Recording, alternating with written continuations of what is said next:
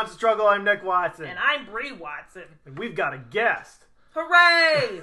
We have Luke Thomas Coles with us today. Hello, everybody. My name's Luke Coles. Hello, Luke. I write. Very good. Good. Because we've had a lot of people who do a lot of the improv. Yeah, we've been, show. I was going to say improv heavy, but that's not fair, but certainly performance heavy. That's true. Yeah. So now it's great to, what kind of stuff do you write? Oh, wow. I guess the last couple of years have been concentrating mostly on, I guess what you would call feature spec screenplays. Okay. And I do it all of the time. Just nonstop writing. Aside from day jobs and whatnot. Okay, but, cool. All right, so this show is the Constant Struggle. And just so you know where you are right now. Yeah, the conceit is we're trying to do creative-y stuff. Bree's mostly comedian, mostly an improviser. That's your bag. Yeah, but improv is a form of comedy, so you just call me a comedian. All right. Okay. A performing, stagey comedian person. Sure, yep. You know me from Ink Drinks and stuff, so I'm also in your bag right now trying to do scripts and script writing. But I'm not solely going to be focusing on that. So Sure. The whole podcast idea is we're trying to do creative stuff, but we also have day jobs to worry about, and I got to raise a family at the same time. So this is going to be perfect for the podcast. Excellent. Yeah. Okay, so you said, I'm going to write this down, you said feature spec. Feature spec screenplays, yeah. How does that make sense? Okay. Because in my mind, a spec is something that exists already. Oh. Right? Or do you mean you're writing it on spec? Oh, I'm learning things too today. Excellent. Yay. So, yeah, I guess it would on spec. Like I am creating from my own mind stories that I wish to tell. Cool. Yeah. So when you're thinking spec script, Bree, it sounds like you're writing a script for the Mindy Project. Exactly. Whereas the spec script, where I understand it, is you're doing it on spec. No one's asked you to write this. I see. You're just doing it. Okay. Well, nobody's asked me to do it either. Yeah. But it's on a show. It's based on something that already exists. Exactly. So it's to prove that you can write in the style of a show that you would like to write on. For your thing, yeah. For my thing. Whereas in your case, it's like, I have this great idea and nobody asked me to do it, so I'm just going to do it. Yeah. And then is the goal then to sell it or to pitch it or it's just for yourself, or both? I could honestly say all of those, Perfect. all of the above. I mean, yes, I would assume when I'm done, I would need to pitch it in order to sell it, kind of a thing, you know. But right. and that would be, amazeballs. yeah. There are no words for being paid to do what you love, right? I think, yeah. Those are the words. Yeah. Right? Like, if you got paid for doing that, you wouldn't be on this podcast, because we wouldn't let you. Oh, You're doing all right. You don't need to be here. you got a paycheck. You're not struggling anymore. You don't have any other problems. Yeah, you're done. Walk away, sir. Well, maybe we should just start at take a step back here and see. You guys met at Ink Drinks. That's Yeah. right? So that's how you know each other. Oh, yeah, we should probably give a shout out to Ink Drinks, Yeah, which so is... why don't Ink Drinks is this great thing that was set up by Karen Walton, who I knew her from being the person who wrote Ginger Snaps. Okay, yeah. Which was this awesome... is it an indie? I think it's an indie horror movie, Canadian, that was done in the late 90s? Or maybe the 2000s. I remember, yeah. I don't know if I saw it, but I remember a lot of people were into it. Yeah. And, like, at the time, I remember thinking, Canadian movies, like, oh, this might not be super great, but we watched them, like, this is awesome. It was such a good horror movie. Did you celebrate Canadian Film Day No, recently by watching it? No, okay. I did not do that. You should have. Wasn't it midweek? I, like, celebrated by going to bed on time. It was Wednesday. It was a Wednesday. Okay. So had you been going to Ink Drinks, or have you been going for a while? Or? I swear, I think I've only been going to Ink Drinks, maybe the last 6 months, maybe. Okay. And one of those, my car broke down on Spadina on my way there, Oh, so I missed that. Oh, that was like, oh, how unfortunate.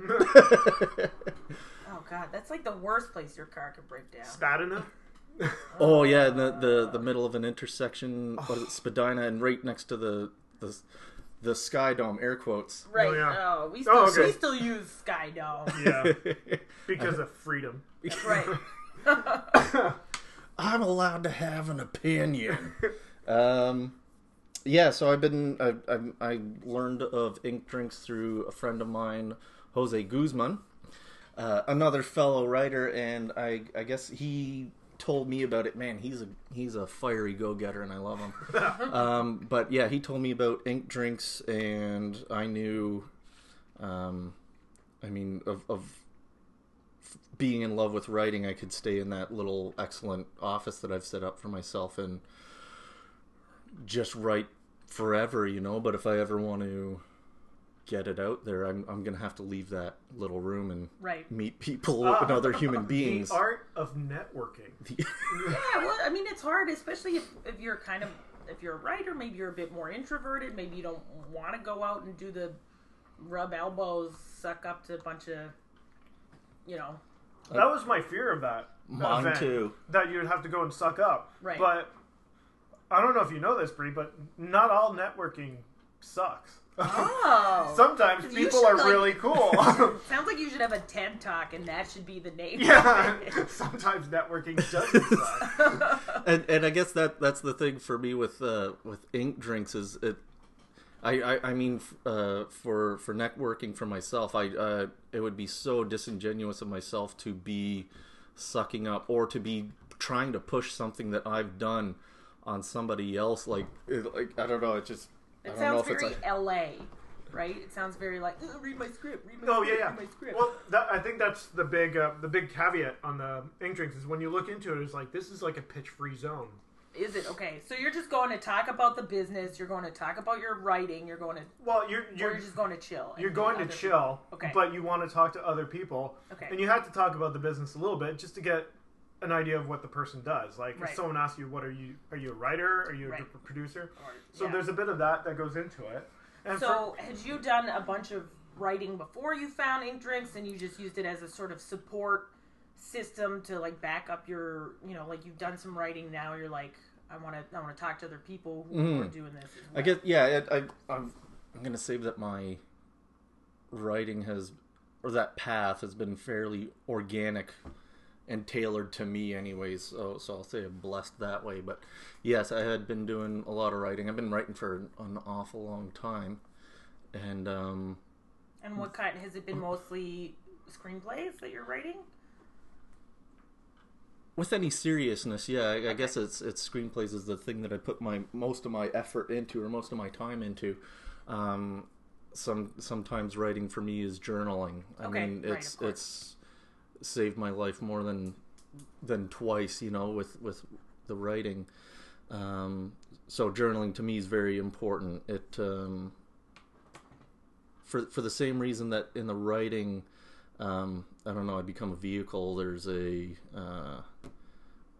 radio station that opens up where it's all just coming out, right? Mm-hmm. Yeah. That creativity, that inspiration, where does it come from? I don't know. But with the same thing happens with my journaling sometimes, as long as I'm keeping an open mind towards solving the issue rather than just ranting, which I did plenty of as a youngster. Sure. Which is good too. I do not begrudge that or am angry at it or whatever about it.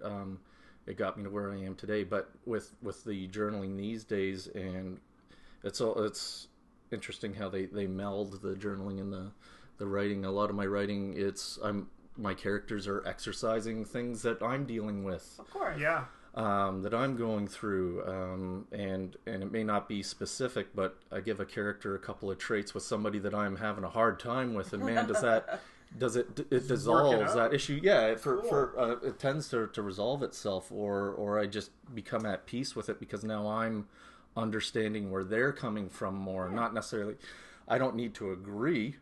Right. I don't need to agree with what they're going on about, but or thinking or feeling or it helps with the forming empathy with a person, and it makes your characters more realistic. I hope so. That's the you're hope. Dealing with actual experiences and actual people and their actual traits. So it helps you, man. That's great. You can use it as therapy. You know what I mean? Yeah. Like, so how do I stop myself punching this person? Well, write down some stuff about it. He had a rough childhood. Oh, now I get it. Okay. I think, hey, it's not a constant struggle. It's not called a constant struggle for nothing, right? Everybody's going through it in their own way. Oh, man. True. So, like, your journaling, that lit a brain cell in my mind going, like, that really reminds me of The Artist's Way, which you've read, right, Bree? I really only read the first chapter. I got as far as journaling. Me too. I know, it's bad. Julia, what's her name? Cameron, yeah. I Googled it, and she great. has a 2-minute video clip that talks about journaling, so I'm right there too, guys. Great. Nice. You didn't even have to bother reading the first It was chapter. awesome. Yeah, no, it's good, and she tells you to do it first thing when you wake up. Yeah. So that you just sort of get all the crap out of your system and out of your mind and out of your everything that would sort of stop you from getting to a point where you can write and be clear in your mind. Right? Because when you wake up, the first thing you're thinking is usually, crap, I gotta go to work, I gotta do this, I gotta I gotta feed this person, I gotta do this and that. So that once you get all that sort of crap out of the way, then you can deal with, the artistic Whatever your stuff is, yeah. Yeah. For me, I thought it was bullshit until I actually read the thing and learned what it was about. Which, if you want to have an opinion about something, it helps to know what the thing is. Yeah, maybe you could tell that to everybody in America currently following the political race. So yeah, I heard about that and then I understood it. I was like, holy shit, this isn't about writing. This is a form of meditation. And if you combine that with meditation, then it gets super meditating. It's basically become a big meditating machine. blob. Yeah. So I've started this week. Okay. You started journaling? Well, no, I used to keep a journal, but the pages. The pages in the morning, sure. Yeah. Yep. My struggle has been to get it done while it's still technically the morning. Couldn't you do it on the bus on the way home? That's where I'm doing it. But like on the weekends. I see. Yeah. And when I'm working from home, I just get up and do it right before I start work. That's good, yeah. It's going to be weird this week because I'm working in Saga. And my bus commute is like 5 minutes and then I walk. So I don't know how I'm going to do it. Maybe just do it at work during breaks. When you take a shit, your morning shit at work, just bring your notebook. Yeah, just go. Yeah. You'd be surprised how much you can get done in there, people. It's awesome. So do you typically draw from what you write in your journals? Does that sort of inspire what your screenplays are about, or the characters you put into your...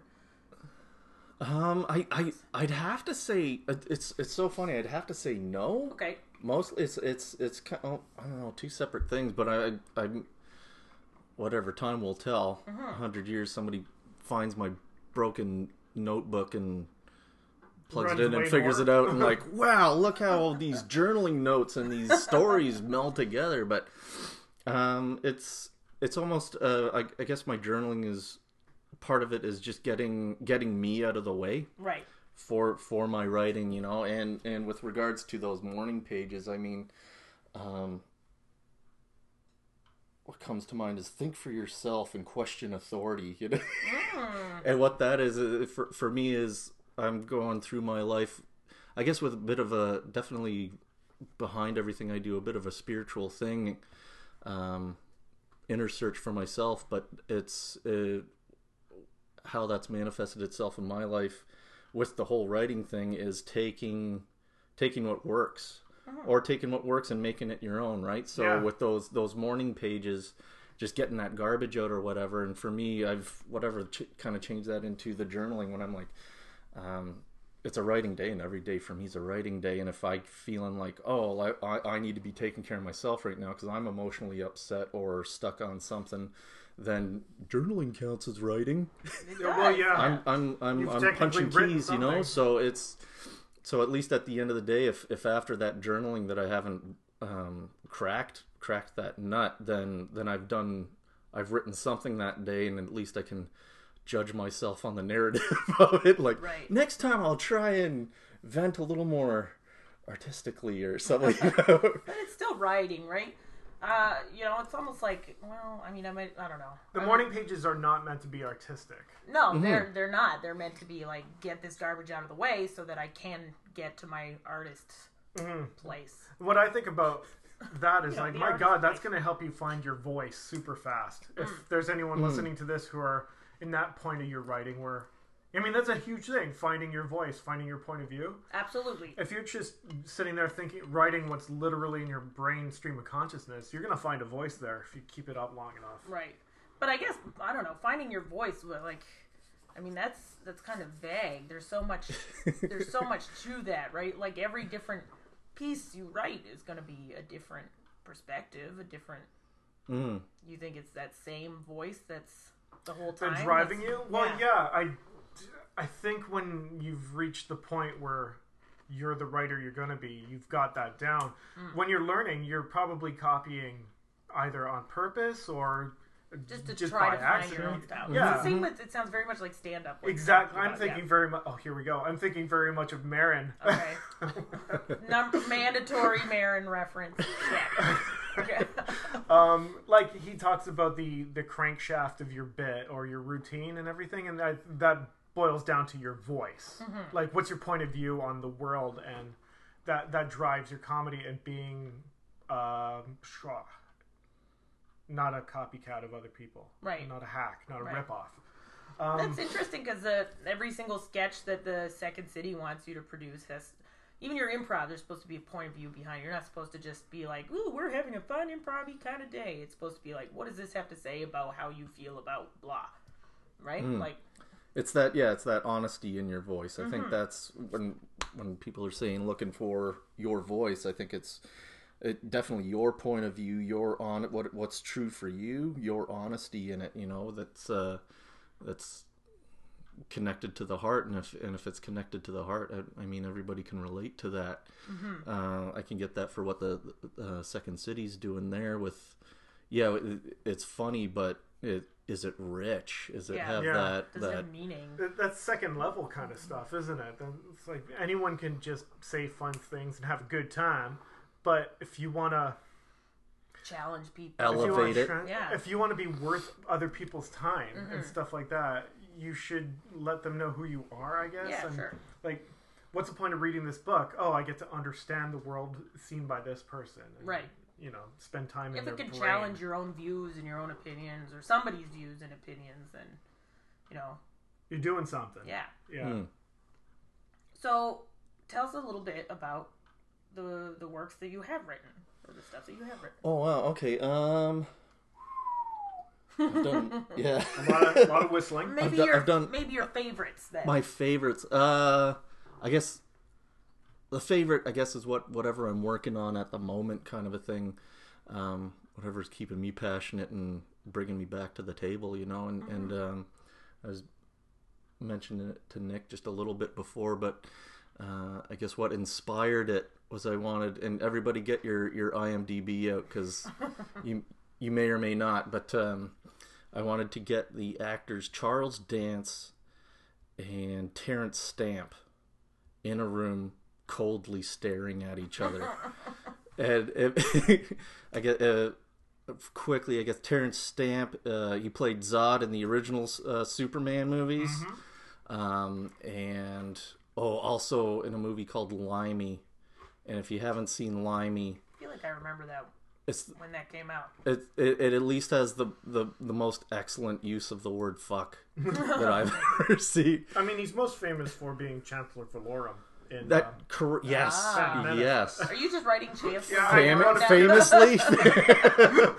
Well, it was a paycheck. Good for him. And Charles Dance, for all the Game of Thrones fans out there, is playing, or was playing. Whoa. Oh, spoiler alert! Spoiler alert! Tywin Lannister, so the father of the Lannister kids, who was pretty much, I guess, running everything. But at the same time, I want to get paid for my work, so I pay to see work. I don't have HBO, so I only get to see the DVDs. of Game of Thrones. So if you are a whole season plus like a year behind, then it's not much of a spoiler. Then you should have, I haven't watched. What's the what do they call that? The like expiry on a the spoiler, moratorium. The moratorium on a spoiler alert. Is it show? like at least a season? A couple weeks, I think. Okay. I think it's someone's degree of taking offense. I think that's the. Oh, well, yeah. So it's a piece of string. Okay, great. Cool. So you're working on a project with these two. With these two, and then throwing in Malcolm McDowell in there too God. to play Terrence Stamp's brother, and their old British cat burglaring safecrackers, and I want Charles Dance to be basically a very very bad British mob boss. Nice. But it's, I guess, at the same time I'm trying to inform it with humanity for all these people. So it's not a straight action, and it's not quite a straight drama. And I mean, in all those good dramas, humor just arises because that's how we deal with how we deal with life. But at the same time, I think that's also, I mean, a lot of people say that we use humor to deal with life, and I could argue that life is about humor, which is way better than, I don't know, it's me always doing my silver lining kind of. It's a very Canadian perspective, because I think... I heard the you in humor. Yeah. I'm laughing because I did too now, retroactively. That's interesting that you find the sort of people that best represent the characters that you would want to write. Like you found these actors, and you're writing for them. Yeah, it's a great way to have a voice for your characters. Mm-hmm. Yeah, it definitely informs what I'm writing at the same time. And this is the first story that I really came up with where I had actors in mind before I even knew what was going to happen. I mean, I've got pretty much any one of my other scripts, I'd open book on who could play these roles. Okay. But this time you went specifically for... Again, it was that image of those two badasses staring each other down, and like, how do you like? You got that character who doesn't need to speak. You know, their charisma, their character, their gravitas informs that silent moment, and now you got two guys who are awesome at that. Just gravitassing each other. Just gravitassing. They're trying to out-gravitas one another. It's gonna make the world implode, you know. How much just the weight of it, they just sink into the core of the planet. But yeah, and it's funny. All of my, so far, anyways, all of my stories have come to me in different ways. That first one back in '98, that was like, you know what, I want to write movies. That's what. What sparked that one? Oh wow! Oh, I guess now it technically would be a guilty pleasure, but at the time it was friggin' awesome, man. I was ahead of the game. What? Not Gigli. No, Gigli. I don't get it. Oh, that was the movie that killed Ben Affleck. Oh, Gigli. Yeah. Oh, Gigli. Yeah. Gigli. No, that's not. I haven't seen that. I don't think anyone has. It was. I was hanging out with a buddy in my basement rock climbing wall, listening to a Prodigy tune. Oh my god! Off their album The Experience, which I believe was like their first. That was pre-Jilted Generation, so I think that's like I think that album's from '92 or '93. Yeah, was that with Firestarter on it? Or? No, that was Fat of the Land. Okay. That was their. I'm gonna call that their third album. Oh wow! That came late to Prodigy then.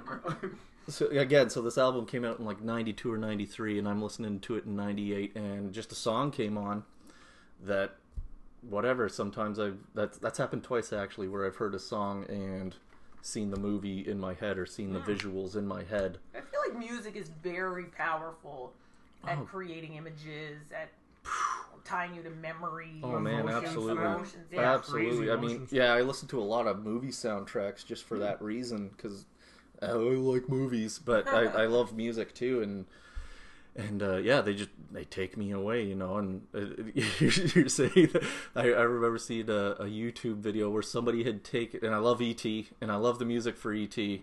and they show the last scene, and they've taken the music out, and it is flat as flat could be. Like what? Because it's a long building emotional tune, so they're having to stretch out all of the visuals of the shot of Elliot, the shot of E.T., the shot of Elliot's mom and brother and sister and the ship and the guy. So all of this is going on, but nothing's being said.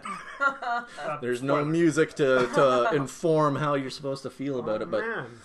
But it's I think that's another reason why I love films and want to write them so much, is because they're at some point, somewhere down the line, I'll get to have a collaborative process with all of these other creative people who have their own voices and their own doing what they do, and it just it so much reminds me of just kind of being in a band, right? Of you got your very big band, a huge band, like an orchestra with unions. But there's also exactly. But there's also an orchestra that actually plays. Yeah, the literal orchestra. And somebody feeds you. Oh, yeah, man. That's the way to. To live. It sounds great. I'm sure. Only if you're union. The non-union people get terrible. Hey, we're not union right now, and we got a pretty decent spread here, Brie. Thanks very much. Funded by. Again, how you? Yeah, thank you very much, Gabby. Yeah, you wish you could my eat struggle this free. job. Your struggle job, right? Strawberries. These tasty. So you have a day job. I do. You want to talk about it? Are you allowed to talk about it? Yeah. Okay. It's not with the government. It's not a secret covert project. No, I know those people, but can't talk about that though. Okay, Sorry, How I many brought it up. screenplays have you written about now? About the NSA. Those people. Oh. Have I written? Maybe. Oh, one and a half. There we go. 1.5 that got some spooks in it or something. Yeah. Day job. I work for my family business, and we are, I guess, limited edition and original artwork wholesalers. Oh, cool. So I kind of look at art all day long, which is not a bad way to spend your day. Do you get to see the artists at all? Oh my I God. do from time to time. So I guess one of our biggest fellows, if you're Canadian, hopefully you know, and if not, that's all right. You get to learn about him today. Robert Bateman. Robert Bateman is a naturalist and wildlife painter. Canada? What? In Canada, yeah. I mean, one of his... So, when Prince Charles and Lady Diana got married, Canada's gift to them was a painting by Robert Bateman. Oh, okay, cool. A loon, Northern Reflections loon family. So I can almost, all the hipsters wearing those Howling Wolf shirts is it's not his work, but it's probably a result of Robert Bateman and some of our other artists. Was he one of the group of 7? No, he's still alive. Are all the group of 7 dead? Yes. Okay. I'm learning about art. Yeah. Oh, it's there's a couple of podcasts right there. Yeah, so family got into the art business or industry, if you like. Back in the late 70s, early 80s. So we've been around for post 30 years. And started with Robert Bateman back then. So we're selling pictures of bobcats and wolves and bears and whales and I mean it for me it was wild because just growing up in that with wildlife and naturalism and environmental. Well, in Canada it's kind of up in your face a lot of the time. Well, unless you live in the city. Well, which we currently do, but right. So are your parents also artists, or did they just prefer the sort of business end of art? I guess my grandfather started it, and I don't know the story how he got. I think he went down to like a trade show or something in the States or something, and met up with a fellow named Bob Lewin. I forget his. That's terrible of me right now, but he ran a company called Mill Pond Press down in Florida, and I still want to point out that he gave a loon to the royal family, which I think is really appropriate. Because they're loons. That's right, Bree. They're loon. Oh, the best part of that though, the spooky one on that one is So it's a loon family, and it's a mother, well, a mother and a father for the loons, but And it's a got dead loon in a car. two babies, Oh. two baby loons. Right. And they had two. He totally called it 2 kids. I mean, loon families can have. Geez, he could have painted that with. It's true. There could have been many loons. 1, 2, 3, 4, 5, but pick 2. Nailed it. They're like, we can't have any more. This is what the painting is dictated. It's divining the future with oil paints. That happens a lot. What, divining the future with oil paints? Yeah? You'd be surprised. Man, that's cool. So I guess you're just exposed to art from an early age then, and the business side of it too. Exactly, yeah, a little bit. You know, it's I guess different than the film world a bit, or whatever. I don't know. You could there's arguments to be made for everything, but yeah, I grew up in a family that was art is a viable and reasonable direction to go in your life, right? It's like a proper commodity. That's true, because a lot of people, like, that's not the case at all, right? You see a lot of families where they're just like, no, business or finance. Yeah, but it really should be like, yeah, you can make a lot of money laundering with this stuff, so go and start painting. Oh, yeah. Imagine all the drugs you could legally ship. I've thought about it. No, that's another movie. That's a movie. That's a movie. What was it? Oh, sorry, I lost it. What was your question? What did you say, Nick? Art is great. Oh, right, yeah. No, yeah, right. I grew up with it, right? It was a viable commodity and whatnot. So that I guess that ties into my organic direction towards writing and blessings in my life. That I had a family that it at the very least, if not being supported in that direction, which I have been. Wasn't eyeballed in any kind of way, right? It wasn't, I want to be a writer, and everybody silently shares a glance at the dinner table. You need to work on your pastels. Yeah. Oh, right. But yeah, no, it's given me a lot. I mean, I have a key to the building, so that's where I do my writing at night. Is I have an office. So what's it? I have an image in my head of what that place looks like. It's the Indiana Jones warehouse, but with art on display. I was everywhere. thinking warehouse 2. Warehouse 2? Or no, warehouse as well. All right. Yeah, it is a warehouse. I get the front office where business is conducted and phone calls are made. Oh no! It's business. I had a bad idea last night, and that's reminded me of it. What would happen if you got a female sex line and a male sex line, and you just conference called them, and how long would that go on for? Who would pay who? I'd have to pay, but would it be worth it? And I'd that'd be so good. They'd be like, "Oh, this person's really good at this." and then they fall in love, right? Like that would have to be how that ends up, because or they kill each other. You have to be destroyed. I am the best at phone sex. Sex phone operators are for sure Highlander. I just watched Highlander the other night again. Wouldn't you? Why wouldn't I? It'd been a long time, and it's funny because I was watching the. Wait, the TV show or the No, the movie. I never saw the TV show, but I just finished watching the Electric Boogaloo. The documentary on Canon Films. Oh, from the 80s, right? Yeah. How did that go ahead? So great documentary, by the way. I mean, I grew up in the 80s, so all of those action movies. When that Canon Films logo came up, I'm like, okay, this is going to be fun at the very least, right? I'm going to be thoroughly entertained. There's going to be plenty of guns and blood and explosions, and I'll probably see a boob here and there, and what else could you want, as a youngster? And they're talking about all the movies they did and all the weirdness that was going on, and how they just kept pumping out semi-mediocre stuff that was being paid for by the pitch that the main guys were doing for the next movies they were going to be released. So it was kind of a, I don't know. They built too fast for the foundation to support itself. Is kind of the story there. But it was funny because right after that, I start watching Highlander. They didn't even talk about it. Boom, Canon Films logo coming out. Like, wild. Okay, so now I'm watching. I'm like, so I haven't seen it for a long time, and I thought it was going to be kind of bad, and now I'm thinking it's probably going to be really bad. Wait, so Canon, like this, like the camera company now, or is it a No, different? Okay.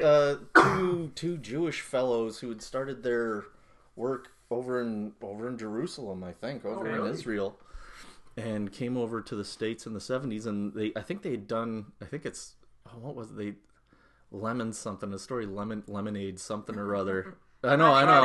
Kind of timely. I may be being informed by current events, but it was it seemed like a teen Porky's movie done in Israel. And apparently in Israel it's still the highest grossing comedy that's ever been made in Israel.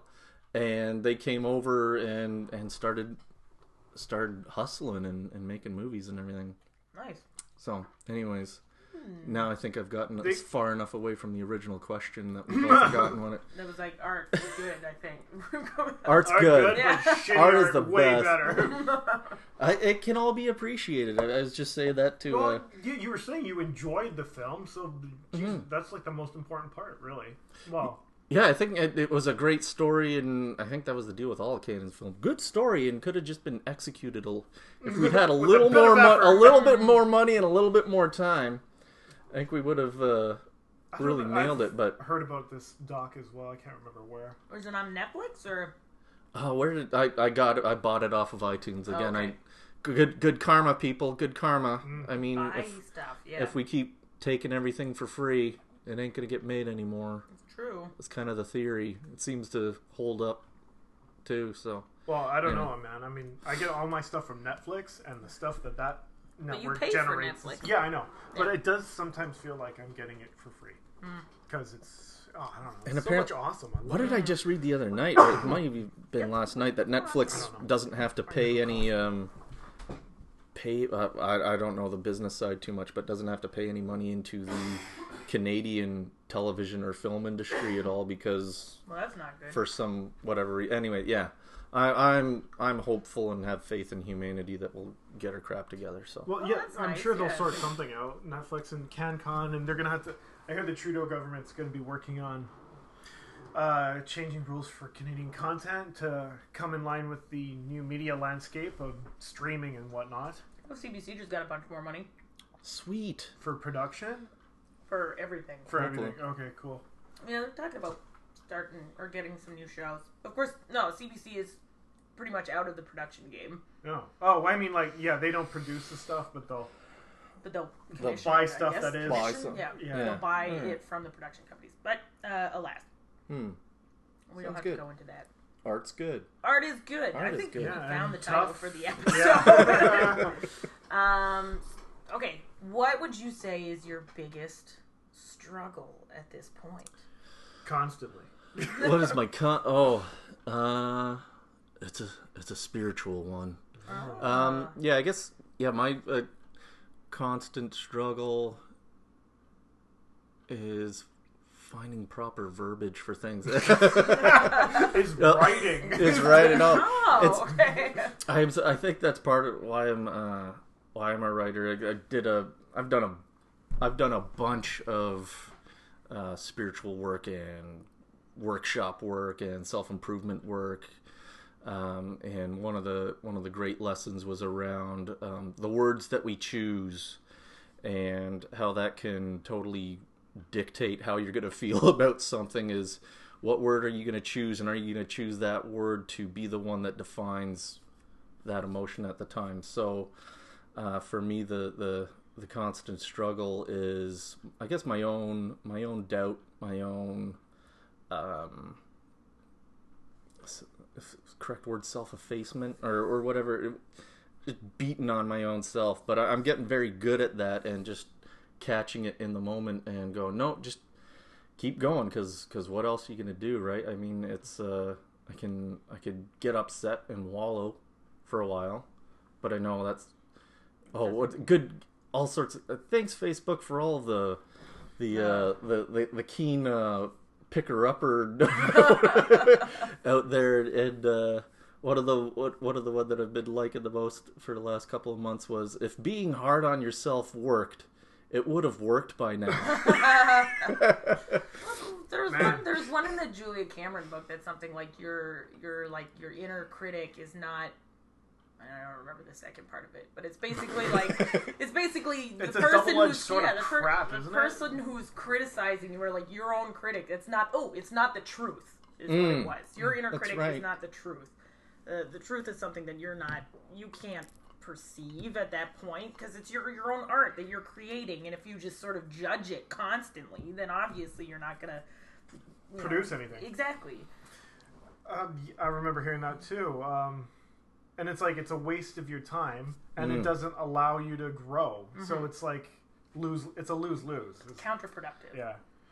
It's the ego is a motherfucker. Oh, yeah, it's true. and hence my spiritual work is to get whatever. I heard a story from somebody one day, was like talking about enlightenment, and enlightenment was basically just being happy all of the time. Well, I thought to myself, that's not correct. I feel like that's not great. Yeah.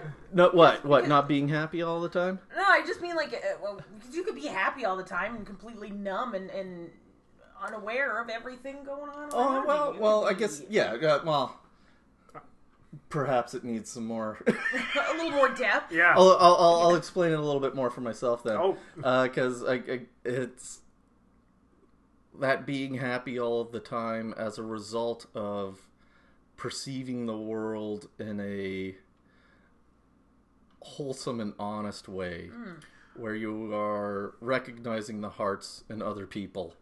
That's nice, yeah. And realizing like we're all in the same constant struggle together.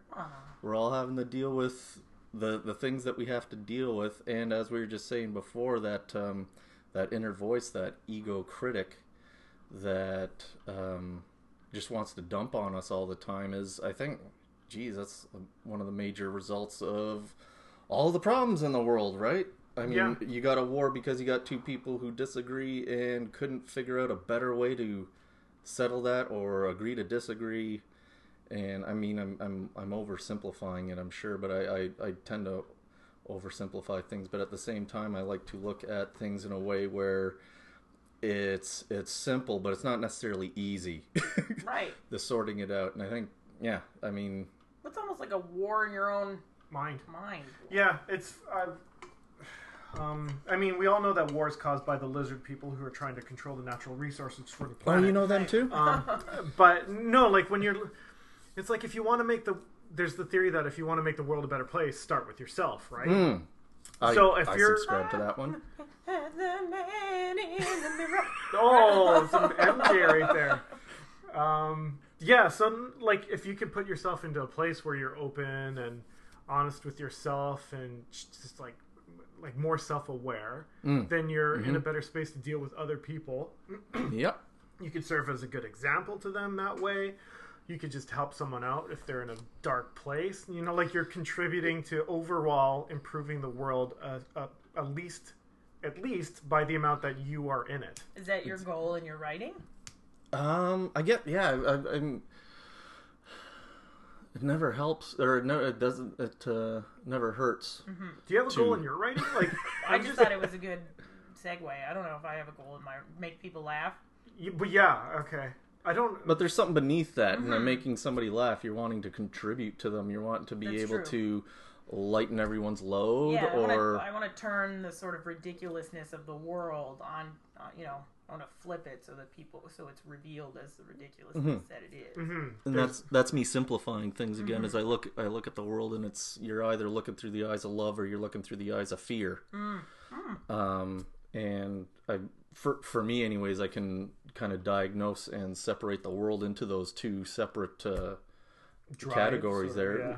Love or fear, right? Like, I mean, we're all wanting to be connected. We all want to share love and be have a good time, be at peace with each other. Yeah, you know? we don't have a lot of time here.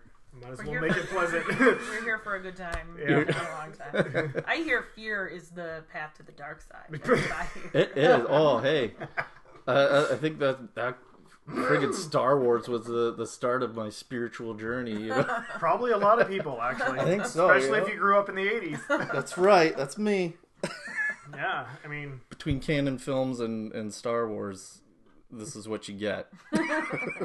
all of Star Wars is in canon, as far as I'm concerned. Sorry. Like canon, Like can The like canon. yeah. Yeah, man. It's pretty true. That's just again, that's just how I look at it, and I guess I try and bring that into the characters in my stories. I think that's what it's easy. It's a tool I use, anyways, in working with my characters and figuring out what is that love and what is that fear that's in them. Like those are your primary drives. If you want a good story, you need to have. You have to know what that character's intentions are, what they want, dreams and hopes. That's one of my... Thank you, Tom Vernon. One of my excellent writing teachers that I found down at U of T. Yeah, sorry, this is something I wanted to talk about. Oh, sure, all right, yeah. Look how excited you can't see, but he's got his arms up. Yeah, it's like, flailing. shit, this is one of the big things I wanted to talk about. Sparks flying out of his head. Like, you and Jose are both in the... MIT? What? U of T. U of T. Writing program.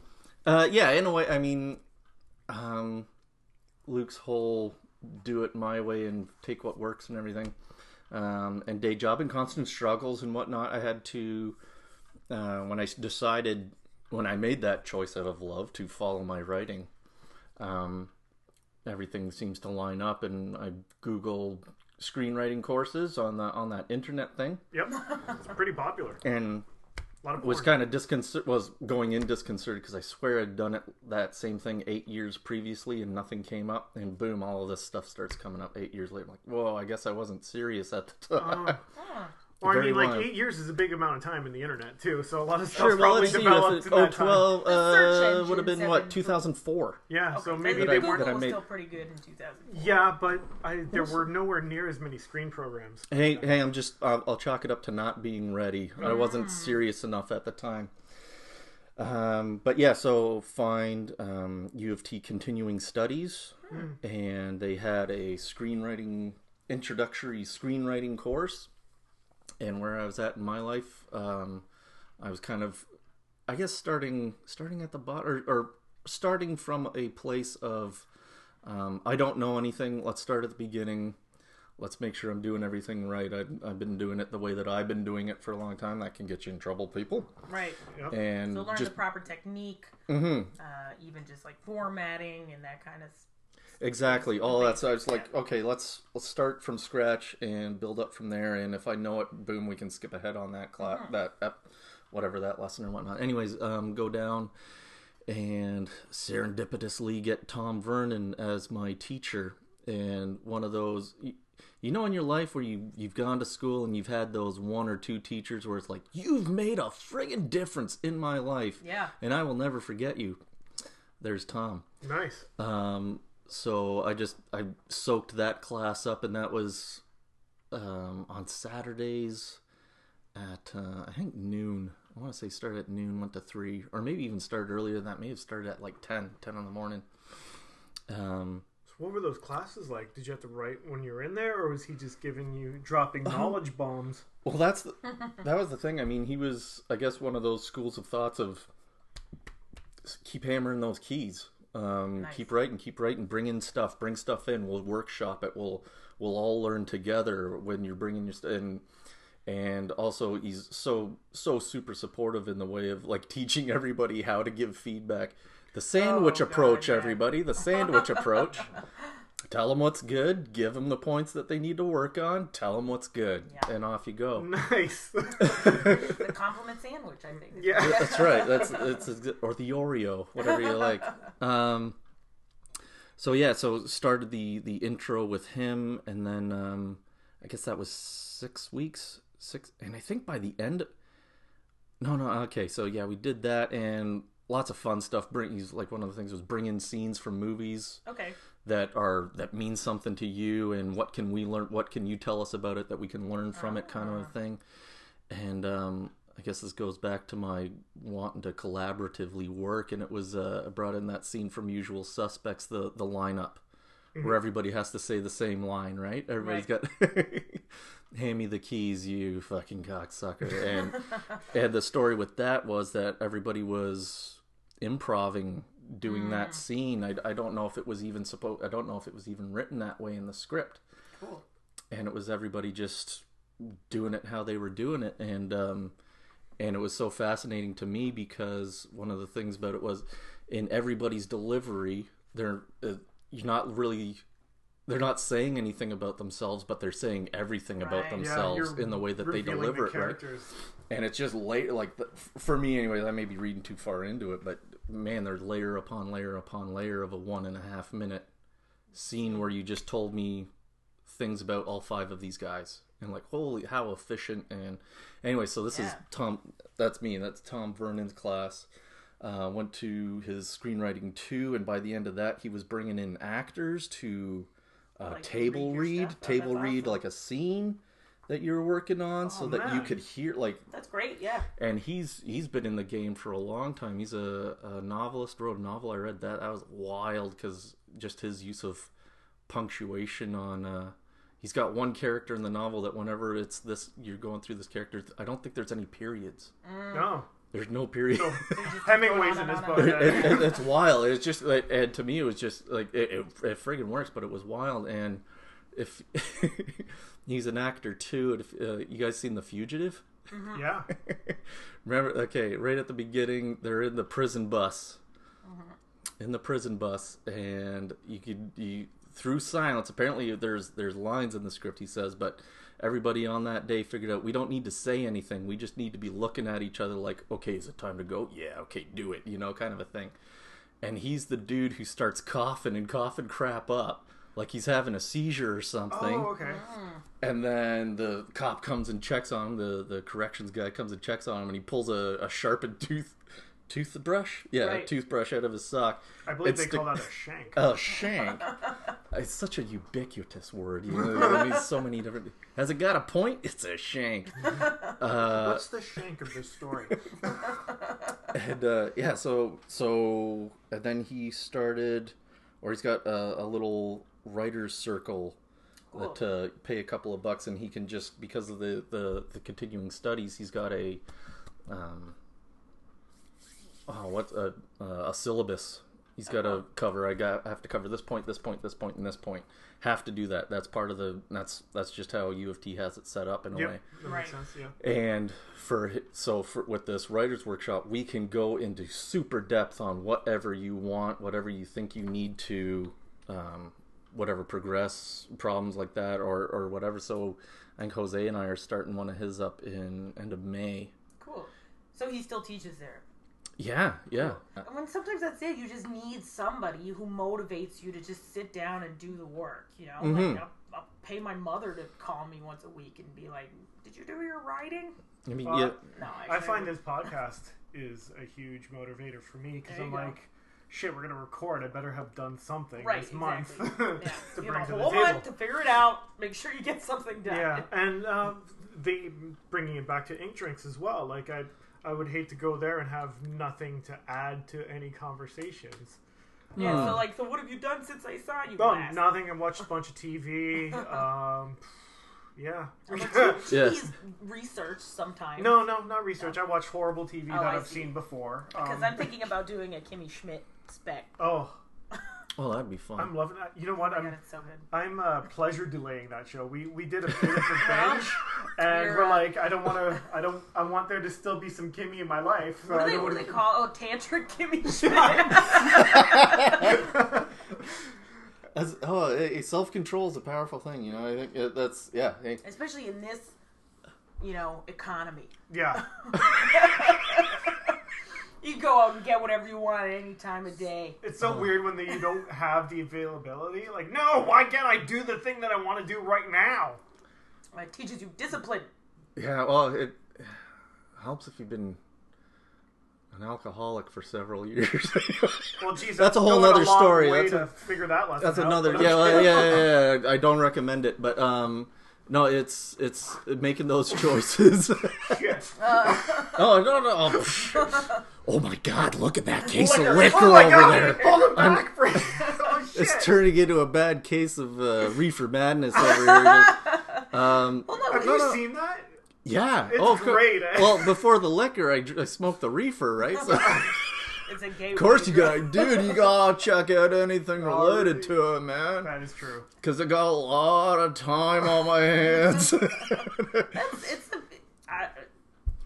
Addiction and that kind of stuff is a big problem for comics. Like, I see it a lot, especially booze. Especially the booze. It's a big problem for Well, geez, like the whole medium of comedy takes place in bars. Yeah. For me, the addiction is, again, it went right back into my spirituality and having to sort. Luke had a fundamental flaw somewhere where I was, I guess, bottom line, wanted that instant gratification rather than the delayed Kimmy Schmidt tantric gratification that everybody should be wanting. You know, it's I don't know. I could go on about childhood and whatnot. I keep putting my hands over my mouth. Mumble master. Worst Batman character ever. What? I can't hear you. I think Dustin Hoffman did a good job in every Dustin Hoffman movie. In every Dustin Hoffman movie. No, what? Dick Tracy. He played Mumbles, crap. right? Yeah. Yeah. So, anyways, addiction and Luke's demons. I get and spirituality and whatnot. No, I just that instant gratification and needed to just break out of that or whatever, and I fell into my pit, which lasted 5 to 7 years, and it's 5 to 7 because I was drunk and I can't quite remember exactly how that when did that, but I guess for again that coming back to that blessed organic build of my writing and my future, that in coming out of that, writing was like right off the bat, writing came back to me as a way to white knuckle my way through that first month and a half of not drinking. And I mean, I went back to the drinking a little bit, but I had reclaimed myself enough to go, you know what, I'm not getting any of my writing done while I'm doing this, and if this is really what I want to friggin' do in my life and have a crack at it, well, I have to be willing to do all the work. And I mean, I don't know why it took as long as it did, but you have all those adults in your teenage years going, you just gotta put in the work, you just gotta do the work, you know? And you're like, God damn it, I'm 17, it's summer, I've just learned about weed, and you want me to do the work? I'm living my life. Why can't you just let me be? Oh, it's the worst. I'm feeling this so hard right now. Like you had talked about a teacher that really guided you. I had one who I didn't receive this lesson from him. It's a creative writing professor that Catherine talked to. Oh, damn. Also Doug. Doug was a positive influence. This is one that drove me away. And his advice was writers write. And I found that so trite and stupid and like not helpful. Yeah. Until I finally committed to trying to be a writer, which you get away from saying trying and you actually do the writing. Yeah. And writers write is the most zen and accurate way to look at it. If you want to do this, it's really easy. Just sit down and don't do anything else and write.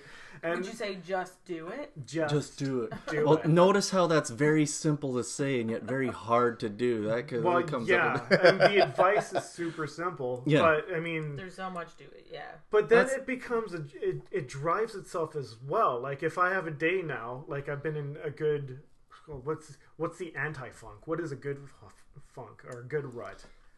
Sweet spot. I'm in the zone. In the zone. So like if I have a day where I'm not writing, then I'm like, oh, I gotta get back to the page. I feel like it's like going to the gym. Theoretically, I mean, I guess people do that. People do that. It's for me, I guess it's anything. I guess anything where you want to improve at a thing, you just have to do that thing. Yeah. A lot until it becomes habit. Yes. I mean that I've heard so many writers write every day. Right. And at the very beginning, when you hear that, it's like, oh, geez, I don't know if the... Kind of a day off. I mean, there's I don't know if the inspiration will strike me. Right. That it's like, no, that's that mind talking that all that's doing is getting in your way. Yeah, your mind will keep... You're literally telling yourself not to do the thing that you want to do. Yeah. What the hell is that, right? We're so trained to be like, no, I'm pretty comfy right now. I don't need to, push any boundaries. And that's that instant gratification. I'm very relaxed and calm and at peace at this moment, and I don't feel like getting out of my seat to go and do the whatever. Challenging myself. And so I just started telling myself, write every day, write a page every day. That's it. That's all you have to do. That could take you anywhere from in my head at the time, it's like, that's half an hour. Add a half hour to that to drive to work, to turn on the computer to do it, and then drive home. Boom, you're done in an hour if you need be. And because it's that thing that you want to do, but because it's not that instant gratification thing. But as soon as I'm sitting down and writing, that's it. This great. You get I the don't dopamine, need to, right? I don't need to do anything else. This is what I want to do. So whatever. It's turned into. I write every day, and I usually can't write until it's dark outside. I'm like that night owlish kind of a thing. Hence, and this kind of ties back to why I don't do the morning pages, because I don't know. What's a morning? What's a morning, man? It's kind of interesting, because you probably, when you were drinking and stuff, you're probably doing that mostly in the evenings. It's almost like you've replaced it with another something much productive. more creative and productive outlet. And how I mean, my drinking days weren't a total loss. I learned how to play Beethoven's Moonlight Sonata and did some children's literature correspondence courses, but... That probably helps if you had a couple, actually. Oh, the things we tell ourselves. If you can play it drunk, imagine how well I can play it sober. Yeah, there you go. Like, geez, writing and drinking... Go way back. That's they're buddies.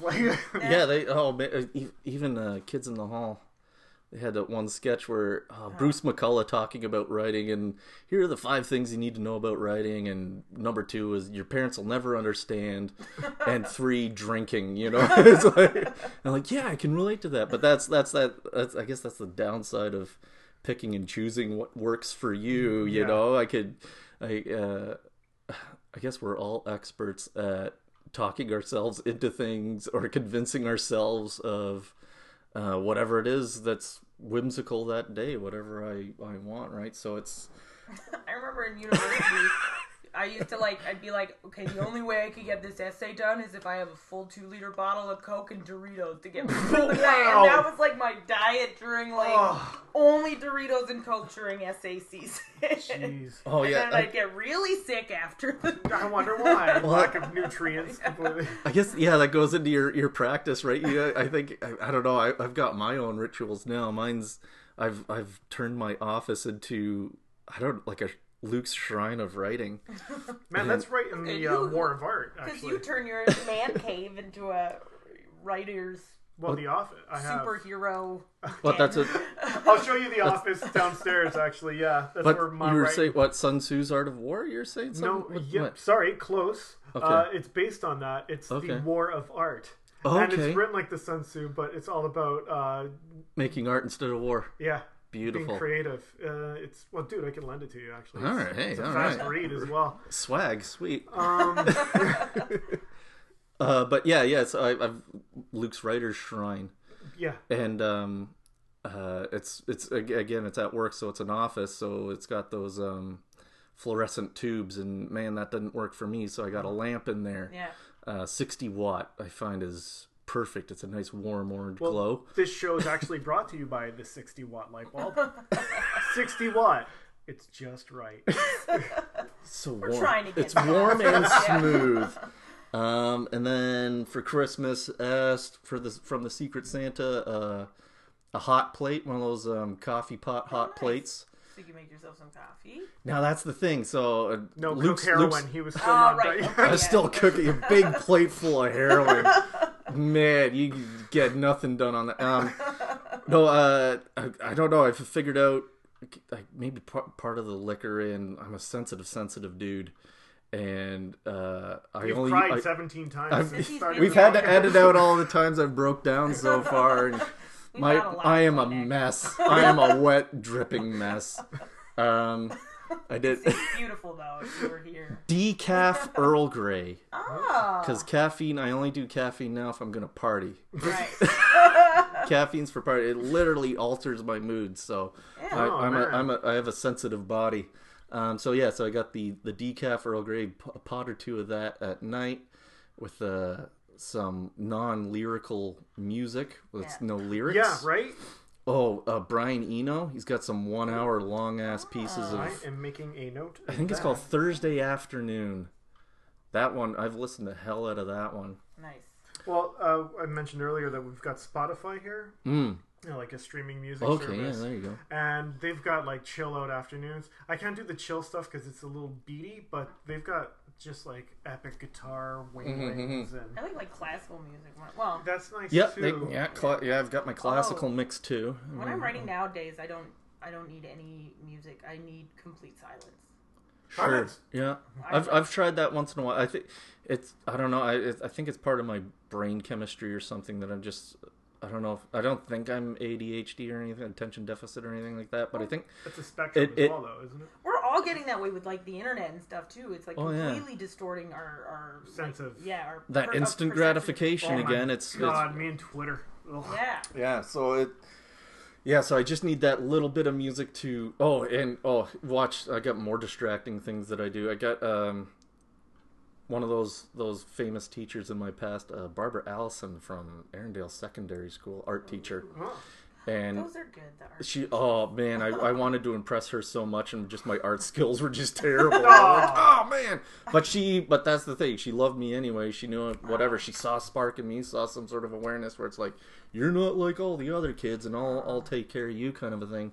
Even though she's like rough and like kind of pushy, but like that. Oh, that's what I needed, or that's what I need now. Anyways, kind of.